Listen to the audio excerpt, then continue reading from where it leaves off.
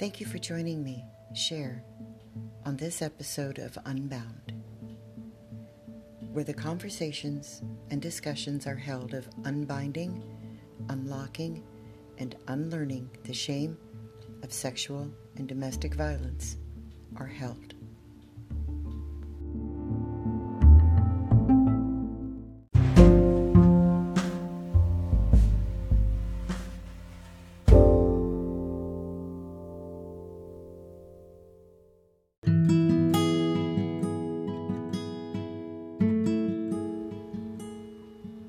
Hey, go ahead and ask me a question. Ask me what investing in yourself delivers, and I will show you proof that any investment in ourselves is choosing to live as the highest version of us for our future. Wow, that is a big claim. I know, but it's one I am fully invested in and believe. Inner work. It is not for entertainment. No. And it's definitely not weird science. Inner work is intensive, immersive work with the mind, body, and spirit connection that will pay off with persistent and consistent application. All right, so how do we know what we need or when? How will we know that? And what is inner work anyway? And how is it going to help us with trauma recovery? I'll answer those questions and more right after this message. Welcome back. First, inner work is the spiritual and psychological practice of self-discovery.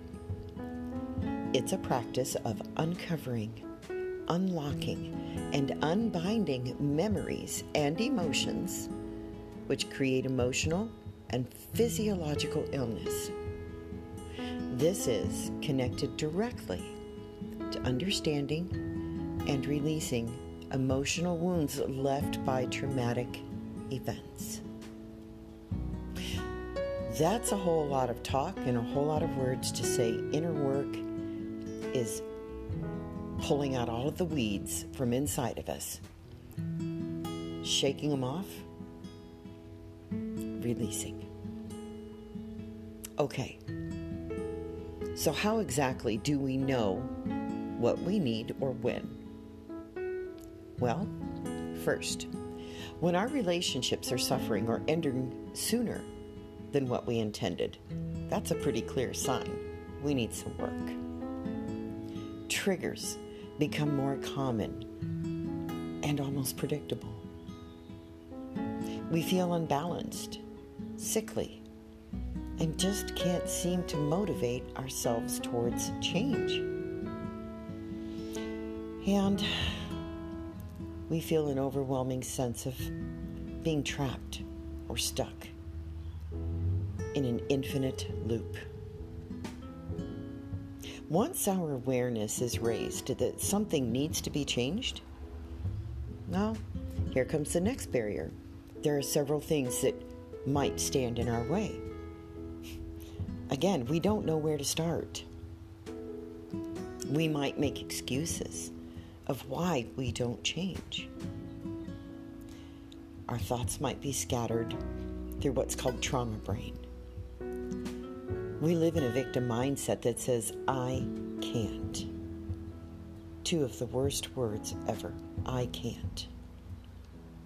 We fear change. And another barrier is lack of support and encouragement. That loop, that infinite loop, we can break that. It's a loop that keeps us cycling through the same unhealthy patterns by trusting the process of awareness, acceptance, and application.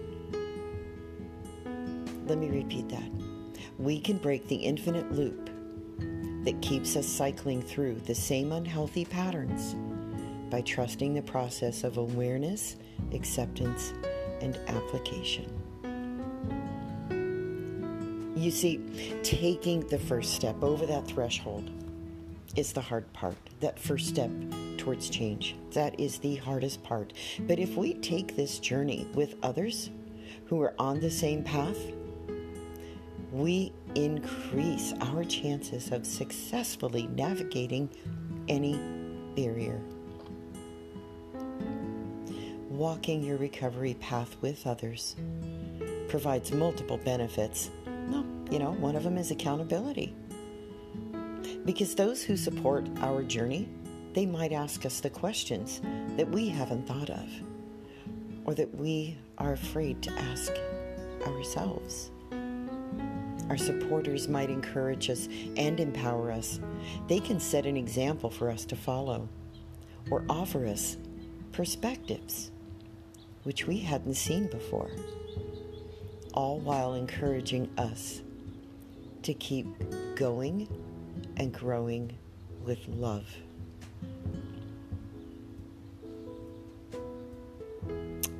Thank you for listening today. My biggest desire is that you find within yourself that energy to invest in any way, in any form. Invest in your self-worth, invest in your self-love. One way that you can do that is to check out my website, share-unbound.com. On there, you're going to find all kinds of goodies. You'll find some blog posts. You'll find an application to start working with me on your trauma recovery. If you have questions that you'd like to ask in confidence and in privacy, please feel free to reach out to me. That's share-unbound.com. Thank you for listening. And as always, I'll see you next time on Unbound.